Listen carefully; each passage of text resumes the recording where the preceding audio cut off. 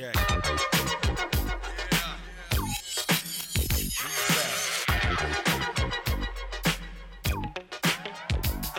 Check. You better check yourself or you wreck yourself, cause I'm bad for your health. Welcome back to the Why So Serious podcast. I'm your host, Brandon. Rashani's with me again, and we're here for another movie review. And today we're back to review Happy Death Day to You, the sequel to Happy Death Day. Tree Gilbin discovers that dying over and over was surprisingly easier than the dangers that lie ahead. Happy Death Day was a surprisingly good film to me last year. I was not expecting much. I really, really liked that film. And the sequel, to me, was still very good. Rashani, what'd you think? You know what? I have to credit MoviePass for me liking Happy Death Day, because without it, I would have never went to see it. It was one of those things where I had the MoviePass and Happy Death Day was showing, so I went in there and had a blast. And I really am surprised by how much I liked Happy Death Day to You. Like it had every opportunity to be a rehash of its original movie. And it was surprising the avenues and the direction that they took it in. Plus, Tree is a surprisingly competent actress. She did a really good job. She's too good for this film. Mm-hmm. It was hilarious. And also, they kind of turned it sci-fi. Like they kind of went from horror to sci-fi film. And did you stay for the after credit scene? Yes. And so the after credit scene is basically going full sci-fi, which is interesting. So, so basically they start this film off with my man, what's my man's name? Ryan. So he was in the first movie. He was Carter's roommate. And basically he's going through the loop again. And so you think, oh, okay, they're gonna basically do the film from somebody else's perspective because she passed the loop on to someone else. Mm-hmm. But no, you find out that Ryan was working on some science project and it fucked up the space-time continuum, which was causing days to loop over, and he ended up trying to fix it, but he ended up fucking it up more and putting Tree right back in the goddamn loop. But not only was she in the loop, but she was in the alternate universe of the loop. So they basically created a multiverse with a science project in this fucking Happy Death Day universe, which is incredible when you think about this film and how it started. And so you get the whole thing with her reliving that same day, the 18th.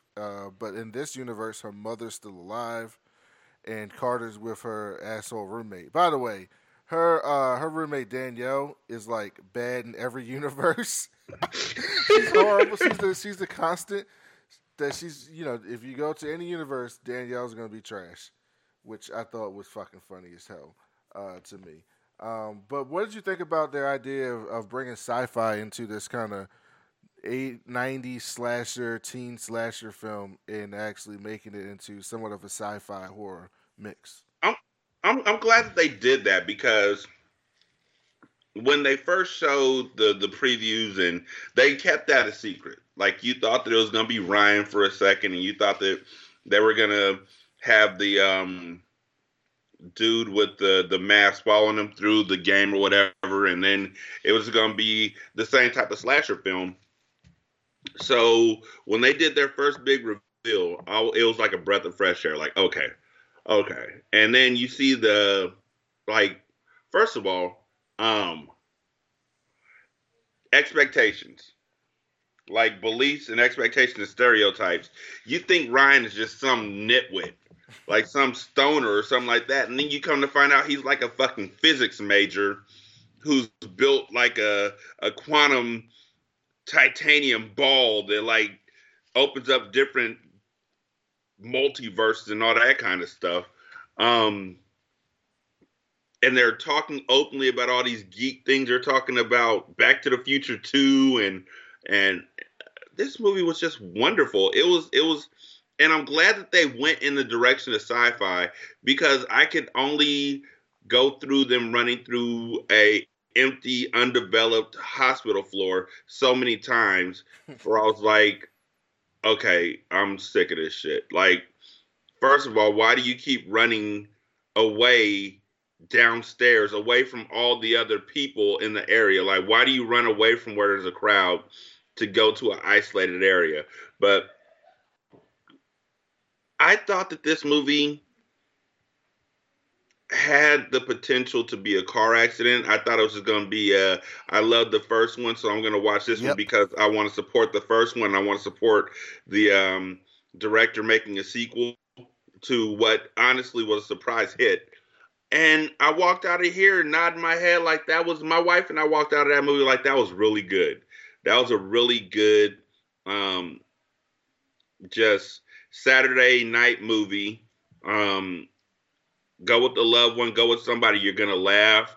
You might have a couple jumps, but more than anything else, it was really just impressive to me how much this turned into a full-on sci-fi movie. Like how they were able to make that switch so seamlessly from a horror. Like the first 10 minutes of the movie, first 15 minutes of the movie is a straight horror movie, and then they just transition into this sci-fi. And I thought it was done flawlessly. Yeah, it was incredible, and I like how they turned it on his face, and they even turned Tree into something you weren't expecting because she basically became like a multiverse, alternate universe genius by the end of the film Mm-hmm. because she had basically the plot was they had to fix whatever the quantum thing that Ryan built. But at the end of the day, everything gets wiped over. So basically, the only person who remember anything is Tree. So she basically had to memorize like everything involved with this device, and had to keep doing trial after trial and killing herself after killing herself. And by the way, the ways they had her kill herself in this film were hilarious.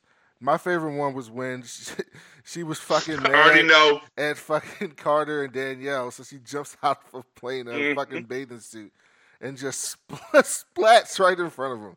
While That's flipping them off in slow motion. while flipping them off. That shit was so good. Oh man, I really enjoyed how they came up with those different things for her to die. But they could basically turn her from just being like the pretty dumb blonde. In the first film, she was a horrible person until the end of the film. Like she was Mm-hmm. really a bad person. And in this film, you can tell that like she's learned from her shit, but she's also like not about this fucking loop again. Like she was not here for that fucking loop. That shit was fucking hilarious. But I like how the interesting ways how they had her die, and they still kept the comedy in this film that was in the first film, but also let you know that there's some stakes because one of the decisions that she has to make when they figure out how to fix the quantum device is he basically tells her like you can either stay in this universe or you can go back to your original one, and so she has to decide. And in this universe, Carter's in love with Danielle, so she Mm-hmm. basically has to decide: do I stay in this universe where my mother is still alive, but I don't have Carter, or do I go back to the universe where Carter is, but my mother's still dead? And I love how they added stakes to her choice, so that you really don't know what decision she's going. I mean, you kind of know, but they do a good job of making you think she's not going to make the decision that she makes. Mm-hmm. So what did you think about? Excuse me, sorry.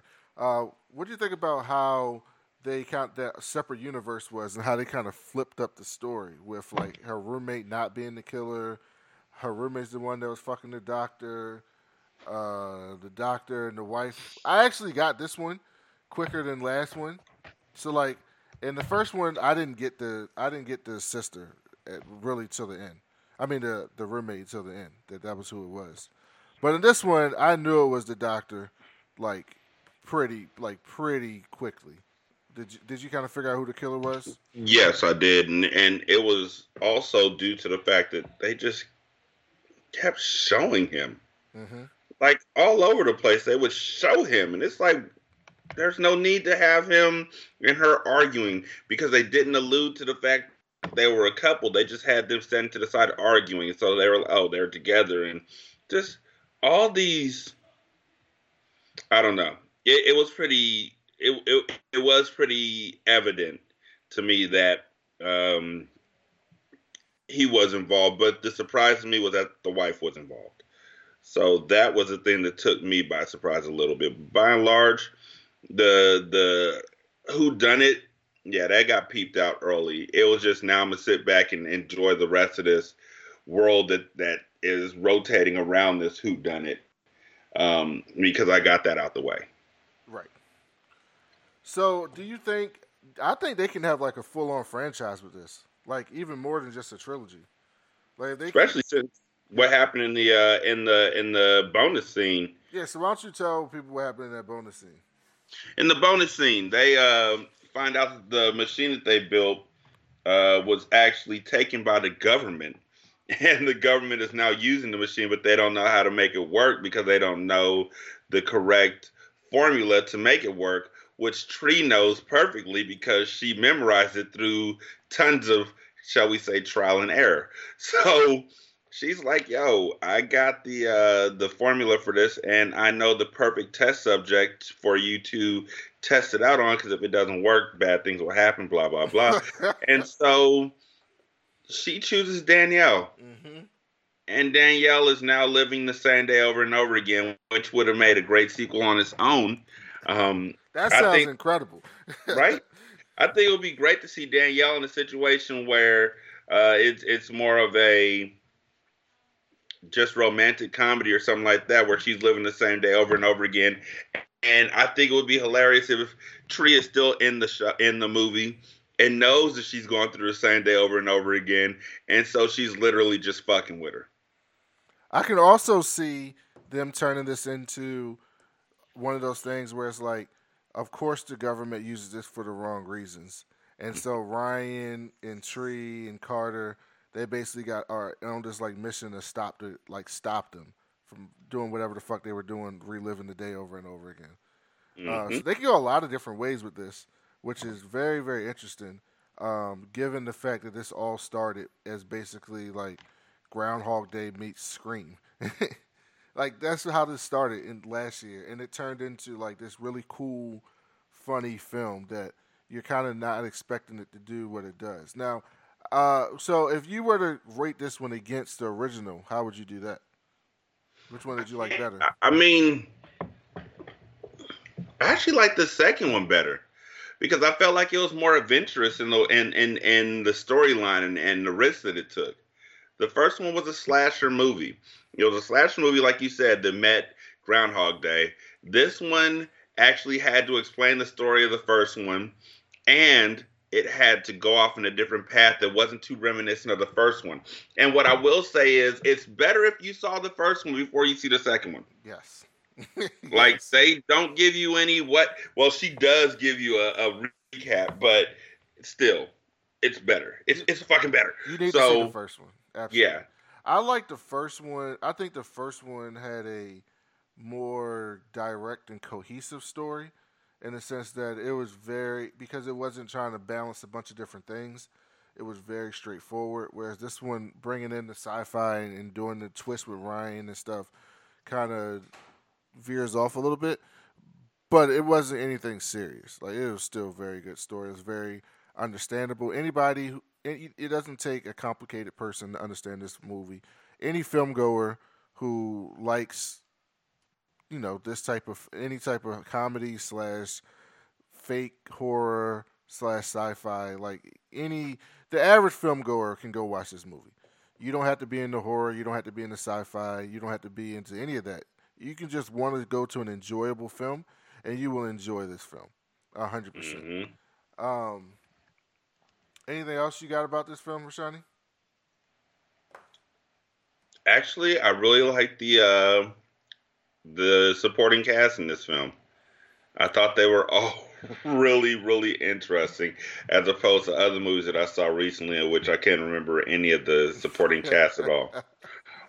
So I just wanted to make sure that I gave credit to Happy Death Day to You for really fleshing out literally every supporting character with the exception of the doctor's wife, who was fleshed out in the first movie. So you already knew what was going on with her. Carter was fleshed out. Ryan was fleshed out. The mom was fleshed out. Oh, the mom. Oh, see, here's another thing. We watched The Leader, and we already reviewed that. That's on the feed. You can go listen to that review. but we talked about how none of the emotional scenes hit in that film. When you watch those scenes with Tree and her mother in this film, for a comedy film, Tears. those films hit. Those moments hit because Jessica Roth was acting in those films. Like you could in those scenes, you could see the dilemma that she's going. Like the first scene where she's like, oh, I gotta go meet my dad, and her mom is sitting there, and she realizes she's in a different universe. You feel it like and she just runs and hugs her mother like you feel that scene. And that is something that I can say I was not expecting from this film is to see the acting scenes and to see the loving scenes with her mom. And it's basically this still is a love story as well. It came out on Valentine's Day, and it was absolutely a love story. So you get a love story romance film on top of a horror slasher film, on top of a sci-fi film, on top of a comedy film, and all that may seem like a bunch of jumbled up bullshit, but it's actually like jambalaya. It's a bunch of shit that comes together, and it tastes really good. Exactly. So what would you give out of 10 Happy Death Day to you? 7.5. Yeah, this is an 8 for me.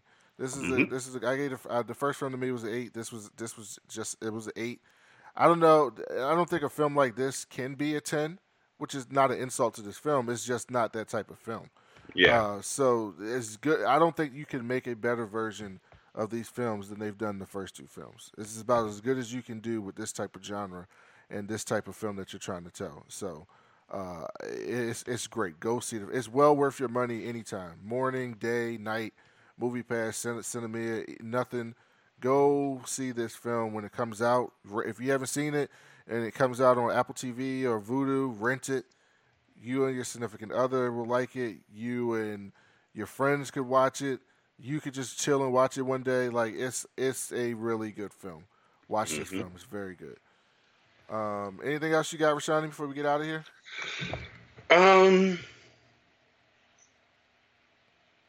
Again, Danielle was such a piece of shit in every single world she was in. Even in the world where she was actually trying to be nice, where it seemed like she was actively actually trying to be nice. Everything she said was so shitty. And it still felt like she was setting up Ben. And then she was fucking the dumb boy. Yeah. he was dumb as rocks. That movie was excellent. Yeah, that's an excellent movie. Make sure you go follow Rashani on Twitter at Rashani. Make sure you subscribe to the Single Simulcast and go to singlesimulcast.com to see all his other shows that he's been working on and subscribe to all of those too. And thank you guys for listening. We're going to be back with more movie reviews later this month and this week. So make sure you check those out and leave us a 5-star review on iTunes. And we'll talk to you later.